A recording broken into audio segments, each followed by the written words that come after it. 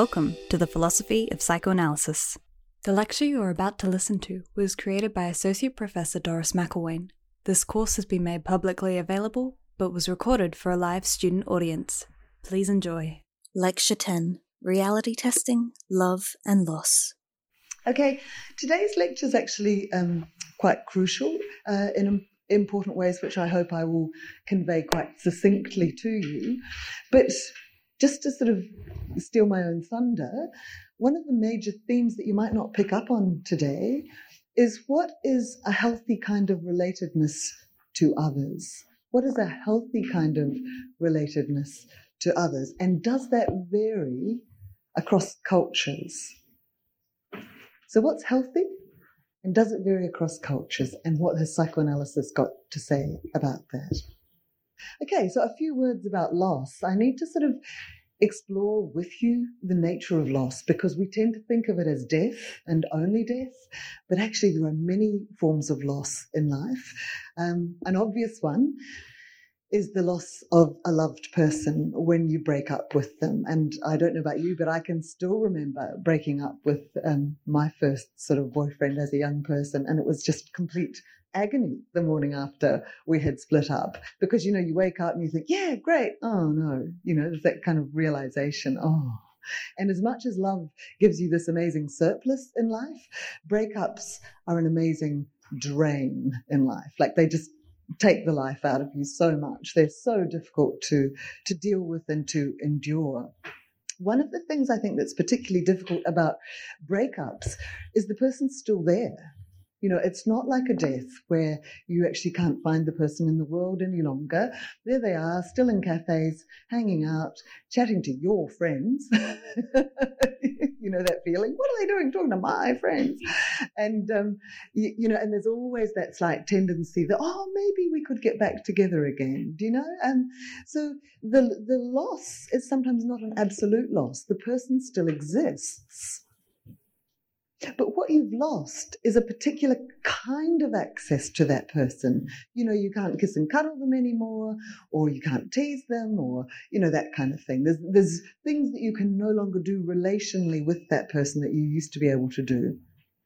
One of the very difficult things about breakups too is that when actually the love between people has gone, and that kind of intensity is gone, there can be a tendency for people to think that the sort of end games, like, you know, the last dying flames of relationship, are not powerful anymore. But one of the things that I've noticed clinically is that those end games might not be able to give you much pleasure anymore, but my word, they can still hurt you. And I think people underestimate the power of the kind of lingering effects of a relationship. And they think it might be okay just to go back to bed with them a couple of times, not realizing that, you know, you're actually courting a certain form of disaster in doing that. But it's almost impossible not to sometimes. There is that kind of what Freud would call a recathexis of the object. You try to reinvest in them as love object again, only to be reminded as to why you split up, you know, that things actually are not able to be brought back together again or patched up in some sort of way. So breakups, I think, are particularly difficult because they require you to segue, to transition, in other words, from one kind of relationship to another kind of relationship. Now, what I find fascinating about breakups is they're a very painful variant of what we have to do all our lives with people. Namely, if you've got a friend that you've known, like say I'm very old now, and I've still got friends that I've had, very close friends that I've had since I was 17. Now, obviously, we've changed massively, both of us. And so along the way, we've had to hit the reload button, you know, delete the cache, reload. This is a fresh take on this person. Have we still got something in common? Have we still got something that we can share? Now, I don't know about you, but really good friendships, you tend to be able to do that. You don't even notice that you are doing it. You just move alongside the person. Families, I don't know about you, but they're not as good at hitting the reload button. They've got a conception of you that can sometimes be quite frozen in time. My family still gets really surprised that I can drive. Okay. They're positively shocked that I can cook. Okay. It's like, oh my God, when did she learn to do that? You know? And so, in other words, they can be quite slow to realize that you've changed, that you've acquired new skills, or that you don't wear everything red anymore. Do you know? Yeah. In other words, they really have sort of cherished visions of you, but those cherished visions can be quite an impediment to you being able to become an adult in your family. And I don't know if you've ever had the experience of having been away and having to move back into the family home in a short period of time. And it's just not possible. Yeah, for some people it really is, but for some people it's really not, because, you know, your mother's watching how much you're on the phone and if you're using the washing machine correctly, etc., etc. And there's this kind of intensive experience. One of my friends is back in Australia at the moment waiting for a visa. She's back in the family home and she's going quietly insane. And she's actually got a really fantastic relationship with her parents, but there is that sense that they haven't updated the cache, if you like, on who she is as a person, and she doesn't find it possible to be her adult self in the context of the family. But the most extreme variant of loss is, of course, death. And that's why I think, you know, Freud chooses that as the centerpiece for his rather beautiful paper, Mourning and Melancholia. I know I sound morbid saying it's a beautiful paper, but it is one of my favorite papers of Freud's because I think it has a kind of a haunting sort of beauty to it. It's also very important theoretically, which is why I'm focusing on it today. In that paper, he says that sometimes we also have to mourn when we lose an abstraction, like it might just be a value or a moral ideal. One of my doctoral students is doing research on people who have experienced retrenchment. And one of the things that some of those people have to mourn is a vision of work that they didn't know they had. In other words, they thought that if they worked really hard and gave their best, when they retired, they would be given a gold watch, they would be recognized personally by the firm, and their service above and beyond the call of duty would be celebrated.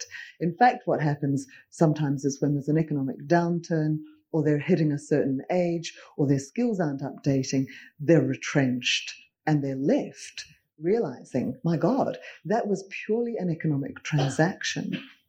There's nothing about loyalty there. I worked as if it were about loyalty, but in the end, I wasn't acknowledged as if it were about loyalty. So sometimes people lose that abstraction of work as a kind of an exchange around loyalty and recognition.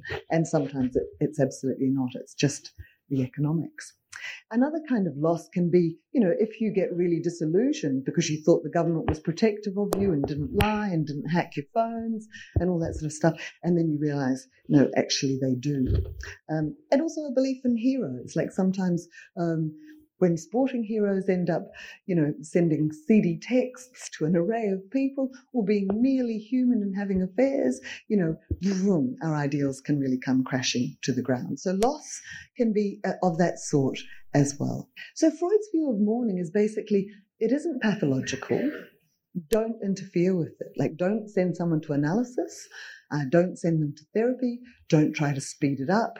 Don't think it's abnormal if people are having strong anniversary reactions a year later, because it's a slow process. It's a process, and it's an incredibly painful process, because what it entails is reality testing.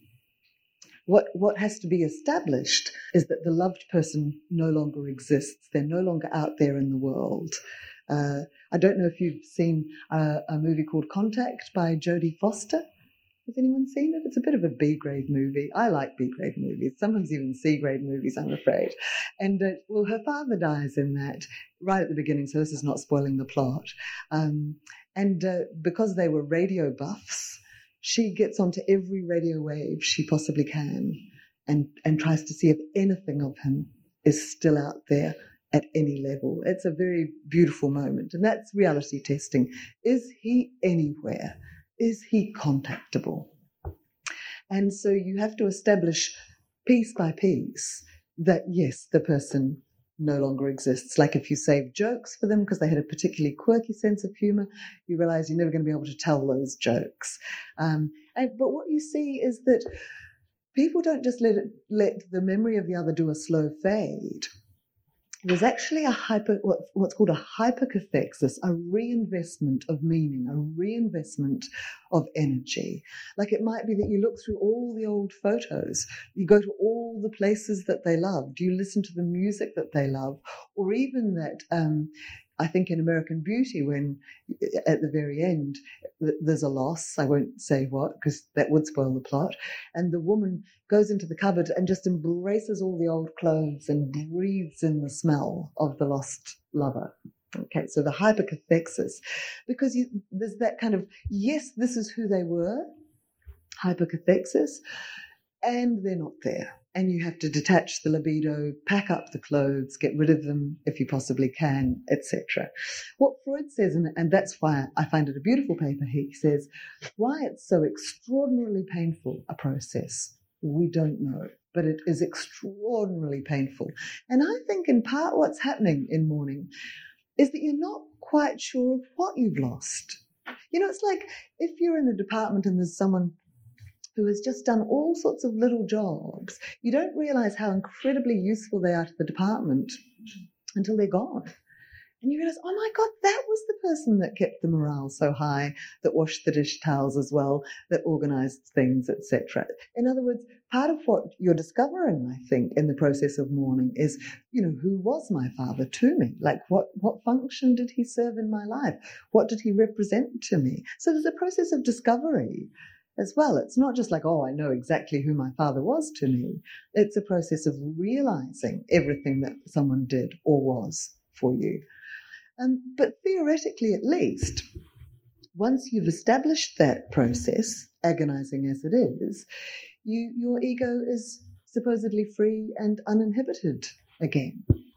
And I suppose the best example I can think of is the sorts of people who, like my Auntie Betty had a dog, Bess, that she loved so much that when Bess died, Auntie Betty never got another dog. Like, not any kind of dog. It wasn't that she just never got that kind of dog again. She got no other dog. She couldn't move on past Bess, you know, whereas some people might go, okay, well, I won't get another Springer Spaniel, but, you know, I'll get a Border Collie this time or something. Okay, so people are very, very different. And that's what's so fascinating, is that mourning is very revealing. And that's a major theme of today, that mourning is very revealing of who we are and how we love. And how we love the particular person that we've lost. Now, one of the most difficult things with mourning is that it can really unravel a person's personality. If the person who's lost the other really can't come to grips with the fact that the other is gone, then it can actually push them into either a temporary, almost psychotic state. And Freud talks about that. He says some cling to the object with an hallucinatory, wishful psychosis. They can't accept the reality. They're gone. So they move into a sort of wish world where they still live, where they still exist, and they are still to be found. So in that paper, Freud distinguishes mourning and melancholia. And so now I just want to characterize for you what he says about melancholia. It's different from mourning. Melancholia is kind of his word for depression, if you like. Okay, depression. So he characterizes it as a profound, painful dejection. So the person is absolutely uninterested in food, sleep, fun, friends, activities, outings. They've lost their interest in the world. So there's a kind of withdrawal of libido from the external world and all their former pastimes and habits and pleasures, and there's just a withdrawal of interest. There's a loss of capacity to love. So often someone who's mourning won't be such an amazing friend anymore because they've got a lot of work to do within themselves. And so they might not quite take care of your feelings. They might be quite angry and quite aggressive to you at times because you're not the love object that they've lost. But in depression, there can also be what he calls a lowering of self-regard. Okay, so in mourning, it's the world that's depleted. In melancholia, it's oneself that's depleted. And so there's this diminishment of self-regard. You don't like yourself anymore. You revile yourself. And you have what he calls delusional expectations of punishment. Like you feel that you're wrong and that you're bad. You've done something terribly wrong. And he also talks about people believing that they're going to end up being really impoverished. They're going to really, be broke. Now he says all bar one of these characteristics, all of these characteristics of depression are also true of mourning, except one. And what's the characteristic that's absent in mourning? Do you remember from your seminars at all, without looking at the handout? Exactly, self-reproach, yeah. In mourning, the world is diminished and depleted, but you feel okay about yourself. But when you get depressed, or if your mourning turns into melancholia, then you'll start to be really tough on yourself. And that's the hallmark that something different is going on here. And often that's referred to as complex grief. Okay, so it's quite useful clinically, to be honest. So in depression or melancholia, you've got this loss of self-respect. But what Freud says is weird about it is that normally if you really thought you were worthless and only worthy of shame, you would withdraw and hide. But he says, far from that, this person who thinks they're so shameful is proclaiming it from the rooftops about what a vile, lowly, egocentric, self-interested, shallow friend they are, etc. And he's very rude at that moment. He says, yes, finally they've seen the truth of human nature. It's funny that they had to fall so ill before they realised this is what we're all like. So he doesn't think very much of humanity, does he, Freud? But he says there's something unusual about this, because this proclaiming of the loss of self-respect is something that should make us, pay attention. And he says what that loss of self-respect shows is a moral dissatisfaction with the ego.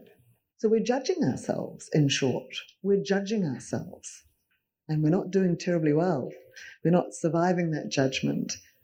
Now, what I really need to underscore for you here is that at this point in his writing, 1917, Freud doesn't yet have the notion of the superego.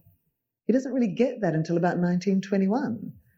So what he's moving towards in his thinking is the realization that the ego, there's not just the ego and the id.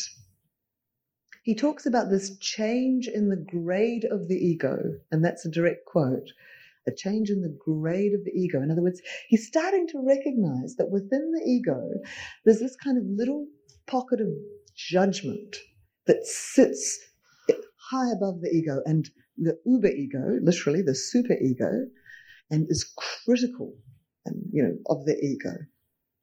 And so that's actually it's why the paper is such an important paper. So what's interesting is that the loss is experienced in regard to the ego. What you've actually lost is your love object, but you don't feel that it's a loss of an object. You feel depleted. You feel diminished in some way. And he says, you only have to listen to the criticisms, and you realize that the reason the person's proclaiming publicly these criticisms is because the criticisms don't really pertain to that person.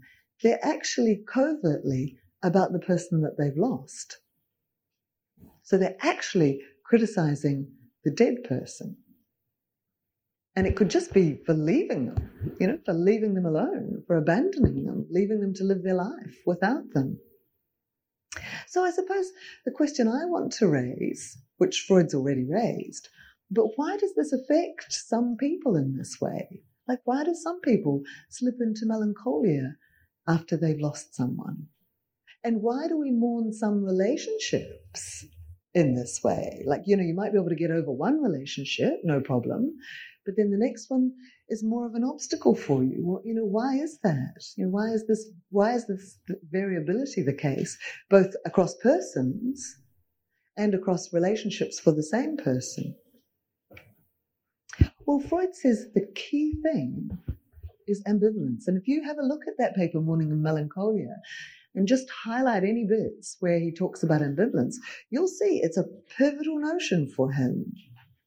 Because he says you're most at risk of depression following loss if you've both loved and hated the other person.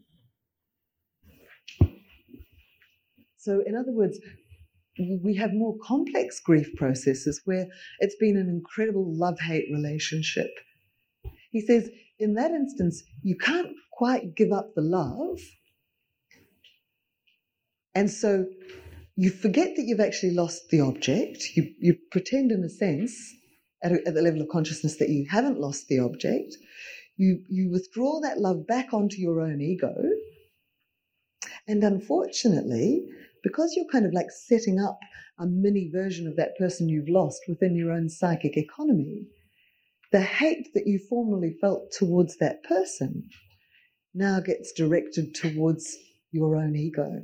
And that's when you start to attack, judge, feel so lacking, so wanting, so diminished in self-regard. Because it's kind of like the love-hate relationship you used to have towards them, you now experience towards parts of yourself.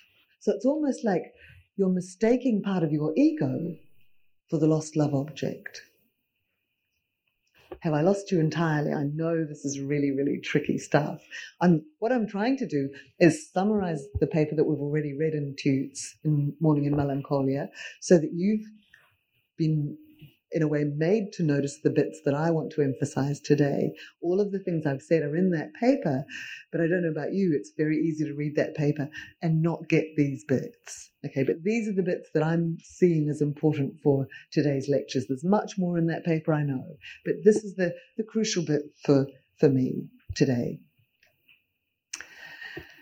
Because one of the most remarkable things, I think, one of the most difficult philosophical problems is, how can the ego get enough strength in some instances to kill itself? Like, how can suicide be possible? If we're wired to survive, if we're wired to displace anything that's not sweet to our ears onto other people or into unconscious processes, how on earth can we ever judge ourselves so harshly that we would end our own lives? Now, what Freud says is that we mistake ourselves. When we kill ourselves, we mistake what we're actually killing, right? We don't necessarily believe that we're killing ourselves. We're killing something that we have identified with or become in some way. So in interesting ways that we can't quite go into here, both in love, where the other person becomes so adored and so idealized that we feel like mere worms beside them, that sort of overvaluation of the love object when you first fall in love, that's when you're overwhelmed by the object and your own ego feels like nothing in comparison. And the same with suicide, that your ego has in a sense been overwhelmed by an object. Differently though, obviously. Okay. So now that I've done a bit of a recap on Mourning and Melancholia, because I know it was before the break that you did that, it was before your essay. Have I even read that paper? What was it about again? If you're like me, it's like, no. Okay, so I just did a little bit of a recap there. Now I want to take you forward. And I can't say today's lecture is an easy lecture. It's not. But I will try to emphasize what I see as the quite simple bits. Okay. Okay, so I've got 5 main things that I want to achieve. What I've already tried to introduce you to, and I'll recap now, is the way that Freud used mourning as a diagnostic tool. In other words, if someone comes to you, you're working as a clinician, they've got all sorts of conflict because they've just lost their love object, you can find how they loved through speaking with them and listening to them at that moment. And that was very much how Freud used mourning. I then want to also contextualize his writing on mourning, because his writing on mourning has big theoretical importance. And you may be interested in that, you may not be. I am, you don't have to be. Okay. But the next bit that I want to do is kind of slightly my own theorizing. In the research literature in the 90s, I think 1996, someone called Vicky Helgeson started to write about communion and agency. And she was calling upon the works of a writer called Bakan from 1964. And the reason I was fascinated by Vicky Helgeson's work was I had been working with Aboriginal people in the medical service in Redfern, and we had been looking at depression and suicidality in Aboriginal women in the inner city. And I started to realize that the kind of sense of self that we think of as healthy in psychology is a very agentic sense of self, a very independent, autonomous, self-determining kind of view of self. And I realized it's not entirely culturally appropriate either for women or for Aboriginal people, and particularly not, it seemed to me, for Aboriginal women. And I started to realize that Aboriginal people in the inner city seemed to have a more extended sense of self, and I felt that this had implications for how they tried to sustain their own well-being and mental health. And so I wanted to sort of theorize an extended sense of self in a way that didn't make it sound like narcissism. Okay, that's why this is a tough lecture, because these are big topics, okay? But I'm going to have a go, okay? So, button down. It's going to be a bit of a rough ride for you, but I'm going to see if I can possibly lead you to see why I think this is a fascinating area of research.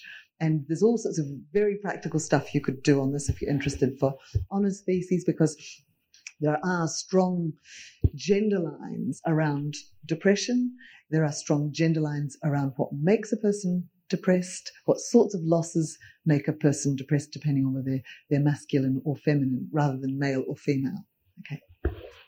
All right. So I want to sort of look at the notion of an extended sense of self and look at the importance that others have, both in the formation of feeling and in other ways. I want to look at the implications of having an extended sense of self for your well-being, for the tendency towards self-harm, which is quite prevalent in Aboriginal communities and also in ours, and also for the implications of this for how we think about mourning theoretically. And then finally, I just want to give you a few little tips that were really hard won on my part about how you can use this to work cross-culturally, because I made so many mistakes when I first started working with Aboriginal people. I don't know how many times I put my foot in my mouth. I just seemed to blunder in, Fortunately, I was sufficiently well-meaning and goofy that the people tolerated me and taught me heaps. So I'd love to just convey that to you, because I don't think we know as much as perhaps we should about cultural differences in Australia. Okay, so Freud's diagnostic use of mourning. This should be old hat to you from what I've just said. So it's a bit of a recap. Okay, so what Freud says is how we mourn the loss of a love object is an indicator of what kind of relationship we had. And one of the most pivotal things is, are we able to accept the reality that the lost love object is gone? That's a major one. The second thing is, do we fall into depression of a really prolonged sort rather than merely mourn them? I put merely in brackets because it's not merely. Mourning is agony. So I don't mean to diminish the significance of that, believe me. But mourning is different from depression for reasons that I hope you know. And what does this show about how we loved a person if we do slip into depression rather than merely mourn them? Well, Freud would say that depression is a sign, and you can pick that depression is occurring, not just mourning, if there is that self-berating. Okay, if you're seeing yourself as worthless, that's a sign that perhaps there was some ambivalence in the relationship that the person's not comfortable with. It's actually quite agonizing. If you've imagine, say, for instance, the last words you ever said to someone before they died were words of anger. 25% of your relationship was angry, 75% was loving. But you were unlucky, and the last thing you said was an angry word. Okay, that's really tough. It's quite tough to forgive yourself for that. You couldn't possibly have known, and yet. Okay, so some people find it very difficult to believe that you can both love and hate the same person. We like to assume that we just love and that love is the sum totality, but actually it's not the case. You think about it, if someone's really unique to you and there's no one else like them, okay, they have got enormous power over you.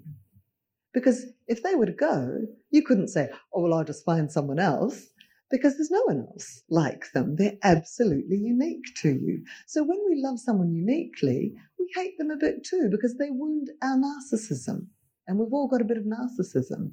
And it's a wound to our narcissism to really need someone else so much that they can cause us pain and agony merely by leaving us. Okay, so, and don't underestimate the power of that wound to narcissism, because people can do quite extreme things to try and ensure that the other never leaves them or that no one else ever has that person. Okay, so it can be a sign of ambivalence. Ambivalence is normal, right? But if it's really extreme and you have difficulty acknowledging it, it can be the marker of some pathology in the relationship. In other words, a slightly narcissistic relationship is the extreme. Okay, so the first thing that we have to accept is reality testing. If we don't want to end up being psychotic, we've got to acknowledge external reality. And if a person's died, part of external reality is the recognition that the object is gone. And so the ideal form of mourning is that you go through this painful phase of reality testing where you revive and recathect memories. But in that process, you really drive it home to yourself piecemeal, clothes, radio waves, everything that could have contacted them. You've tried everything, they're not there. So you discover that the loved object is no longer there, and you go through that extraordinarily painful process. What you then do in the ideal situation, according to Freud, is you identify with the lost other. And if you remember, I spoke about Guntrip, and he said, I really hate Freud's notion of the unconscious, and I think the id's a load of... But one thing that Freud said that will have lasting clinical relevance is that every lost relationship is the basis of identification, and that changes who we are forever, because we identify, we are modified, we are shaped by those that we've loved. So Guntrip thinks that's absolutely the best thing Freud ever said. And this is where Freud said it in 1917 in Mourning and Melancholia. He says we accept that the object no longer exists, and we set up within our own ego attributes of the lost love object. Attributes of the lost love object. In other words, it's the shadow of the object that falls upon the ego. That's his phrase, a beautiful phrase. It's not the full object.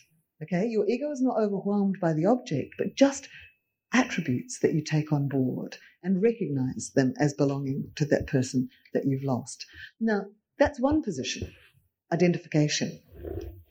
Another position is introjection. It's where, rather than dismantling that other and taking on board attributes of them, you try to sort of take on board the entire other within your own psychology, within your own psyche in some ways.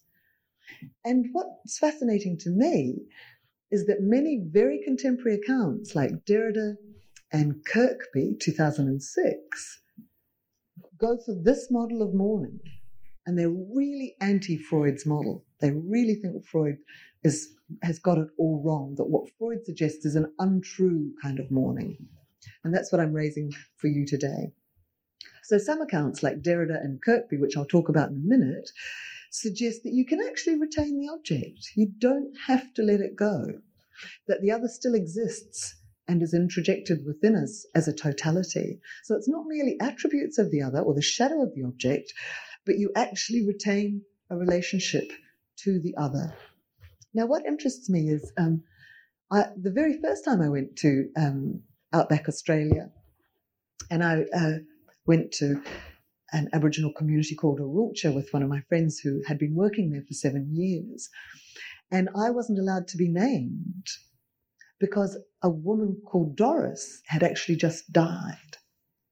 And in Aboriginal communities, if someone of a particular name has died, you don't use that name for a year. Okay, so I had to have another name. And it was fascinating because I never met anyone else called Doris anyway. And it was so amazing. I wasn't able to use my own name because there was some sense that they had that you might call the spirit of that person back if you call their name. And so you don't use their name to let them fully go in some way. So that's the sort of cultural approach that they have. So there's some sense of the continued existence of the other, but you have to let them go. Okay, so here's the nutshell of today's lecture. And I'll come back to it again and again, but this is it in a nutshell. Does how we relate to lost others echo how we relate to present others? So is the way that we mourn reflecting the way that we love? Okay? Now, if there are people for whom their sense of self quite literally includes others, in quite a literal way, their sense of self includes other people, is it possible for them to have what I'm calling an extended sense of self that differs from narcissism? And is it the case that those who've got this extended sense of self, that they might mourn differently from people who don't have an extended sense of self? In other words, wanting to retain a bond to another might not be a sign of failed mourning or depression or an ambivalent relationship or a narcissistic relationship. It might be a sign that you've actually got an extended sense of self, that you're more communal, if you like, in your sense of self. So that's the question. Now I'm going to unpack all of those things for you, so don't panic, because to really get the difference between an extended sense of self and narcissism is a big ask, and that's what I'm going to try and do. Okay, so bonds in life, bonds in death. The bonds to the living other can be blurred without it being a sign of narcissism. Okay, let me just pan back for a moment and talk to you for a moment about narcissism. If you have a narcissistic bond to another, you treat them as though all of their abilities and skills and aspirations are part of you. Okay? And if they don't use their abilities and skills and aspirations in the way that you would, they've let you down. And you feel full of rage and anger, almost as if part of your own body wasn't working for you, like your arm wouldn't pick things up any longer. Now, it's quite common for a child to have quite a narcissistic attachment to their parents. In fact, it's kind of normal. It's quite common, for instance, for a little baby that's walking to feel quite joyous that they're walking, when actually, the majority of the work is being done by the parent that's walking around with two fingers, stopping them from, collapsing and falling over. But the baby doesn't see it that way. They see it as totally their own success. And the parent doesn't go, it's really me holding you up, kid. The parent goes, yeah, look at you, this is great. Well, optimally, that's what the parent does, all right? Yeah. But if the parent invests in the child in a narcissistic way, they're sort of living off the glories and achievements of their child, that's not quite as healthy, because the parent's supposed to have, got their own boundaries intact and to allow the child to depend on them, but not necessarily to depend heavily back on the child. So narcissism's supposed to really be one way in life. I suppose once you get old and doddery, you hope your kids look after you a bit, but, there's no guarantees, and nor should there be, okay? So in other words, narcissism is where the self-other boundary is really, really blurred in a motivated sort of way, such that the independent of the existence of the other is denied, and if that person tries to assert that they're individuals and that they're autonomous and separate, there will be all hell to pay. There'll be rage, okay? And the person may be rejected from the family or disinherited or whatever. Okay, so narcissistic bonds are blurred bonds where there's not really a strong distinction between self and other, but they're not healthy bonds, particularly if it's from parent to child, the narcissism. Okay. But there is a sort of an extended sense of self where you can feel that you're really defined by who you relate to, that you get a lot back from them, that you kind of do a lot of reality testing through your friends, you soothe your emotions by telling them your troubles and your woes. In other words, you might actually really need your friends and they might be part of what makes you able to survive. But if it's two-way, it's not quite so narcissistic. Okay? So in other words, an extended sense of self, you may then mourn those others in a different way, because if that person was your major confidant, if they were the person that helped you to really write well or to soothe troubled feelings and you lose them, you may actually really feel diminished because you've lost the person who used to perform those functions with you and for you. So a strong connection to lost others, if it's non-narcissistic, doesn't necessarily mean that depression will ensue when you lose them. Okay, that's what I'm trying to suggest. Okay.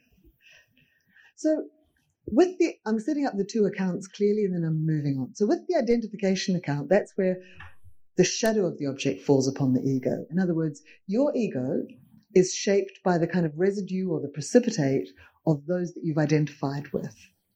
And for healthy mourning, you can identify with the object, but you don't retain a relationship to the object.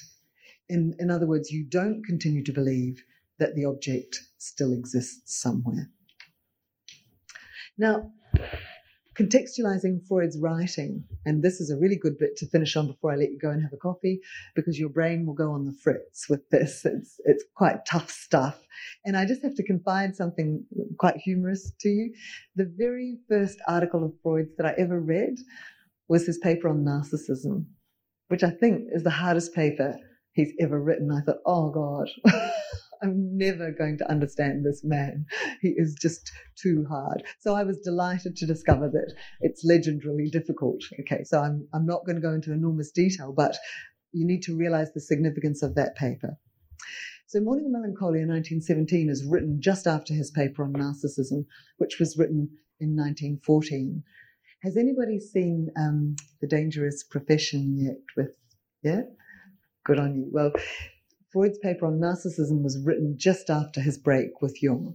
I need to sort of tell you that because he thought Jung was a narcissist, and his paper is, in a sense, both an attack personally on Jung and it's Freud distancing himself from Jung's theories in a very powerful way because they've had a big bust-up, like a lover's quarrel almost, and it's, of course, shows in the theory, as it always does. So what happens in the paper on narcissism is that Freud changed his whole theory of what the ego was. It totally changed his theory. Prior to the paper on narcissism, up until about 1910, he thought that the ego was a subset of the instincts. That's what it was. It was hunger, pain avoidance, temperature control, bit of motility and motor skill, etc. But he thought it had its own instinctual basis. After he wrote that paper on narcissism, he says, no, I don't actually think there are ego instincts anymore. I'm going to put all the ego instincts on the same side as the libidinal instincts. And I'm just going to see the ego as a structure now. Hasn't got any energy. It's got no drives. It's just a structure. It's just like the residue or the precipitate of all the people that we've loved and lost. And that's what our ego is. So it's a pretty impoverished ego in a way. It's not going to be great at repressing because it's got no clout. It's got no drives at its disposal. What also happened, unfortunately, was because we had the ego instincts before, You could love people because they fed you. You could love people because they made you feel nice and warm. You could love people because they were good to touch, But as soon as he sort of, put them all on the same side as sex, so you've just got the life instincts after that, you haven't really got a non-libidinal basis for connection to others anymore. So his theory is immensely poorer for this move, which is why I don't follow him particularly in this move. Because I thought the ego instincts were really theoretically useful. I think it's a bad move, Freud, basically. And I've got a really beautiful book by Elizabeth Young Levy-Bruhl, which is called Where Do We Fall When We Fall in Love, if you want to check it out. She's got a gorgeous chapter called The Hidden History of the Ego Instincts. I was so delighted to find that. And she says what's important about them is that they're a separate source of connection to others, non-libidinal. And of course, that's why attachment theory is so important theoretically. So Freud had shifted away from this theory, which was a bit of a shame. And I think that retaining the ego instincts were quite theoretically useful because they give us a sort of what's called a metapsychology. In other words, a metapsychology is what assumptions does your theory make? What assumptions does your theory make? Okay, so in my metapsychology, I assume that we have drives. That's one assumption that my theory makes. Another assumption that my theory makes is that we have affects. Okay? And one assumption that my theory makes is that there are different kinds of drives, some of which are libidinal and some of which are not. Okay, so that's my metapsychology. And it's important that you have what I call an honest metapsychology. Like you don't write as if you don't take drive seriously and then assume that sexuality makes a difference. Because if you're assuming sexuality, you should have that in your metapsychology. You should be honest with yourself theoretically.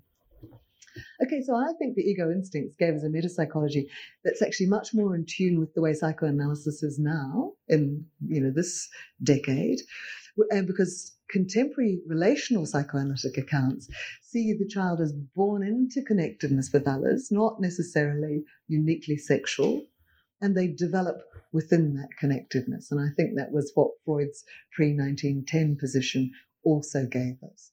That was Lecture 10 in the Philosophy of Psychoanalysis, presented by Associate Professor Doris McElwain. The theme song to the show was created by Rose Mackenzie Peterson. The producer is myself, Nina McElwain. Thanks to Andrew Jeeves and John Sutton. Speak soon.